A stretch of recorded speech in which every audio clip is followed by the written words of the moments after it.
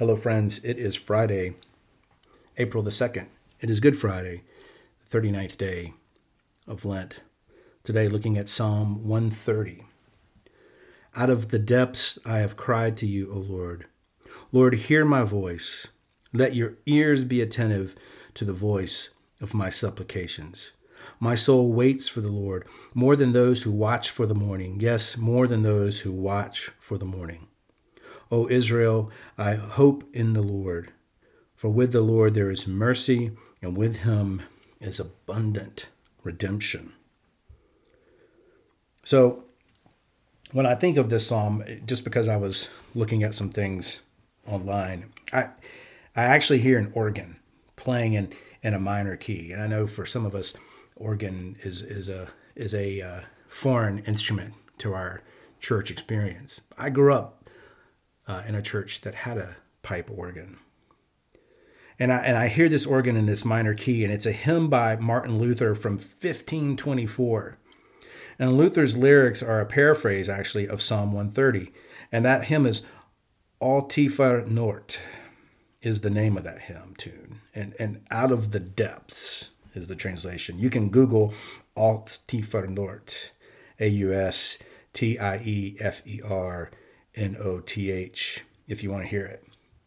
The first note's this high C. The second note dips down to F, the note F, getting down there with the speaker calling out to God from the pit.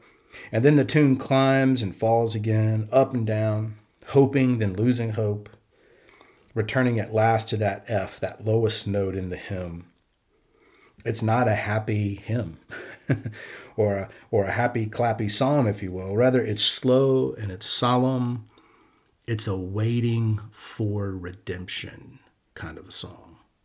Down there in the pit, the psalmist is in despair, not only about their own iniquities, weaknesses, sins of omission and commission, but also about the iniquities of Israel, their people. The individual sins are entwined with the sins of the nation, but it's also down there in the pit that the psalmist remembers something else. There is forgiveness with you, and with the Lord there is steadfast love. And with him is great power to redeem. There is hope in the waiting for God's redemption. Twice the psalmist repeats the phrase, my soul waits. And twice repeats the image of the soul waiting for the Lord, more than those who watch for the morning. As a pastor, I get to wait for a little while with folks that are waiting for God to show up. And sometimes it's really dark down there. But in the very act of crying out, sometimes a light surprises. It's a healing, a surrender, a peace, a hope. And the song rises. So, dear Lord, grant us to see your light, even though we might be in the depths.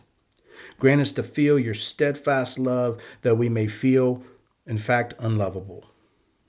And grant us companions to wait for you in hope.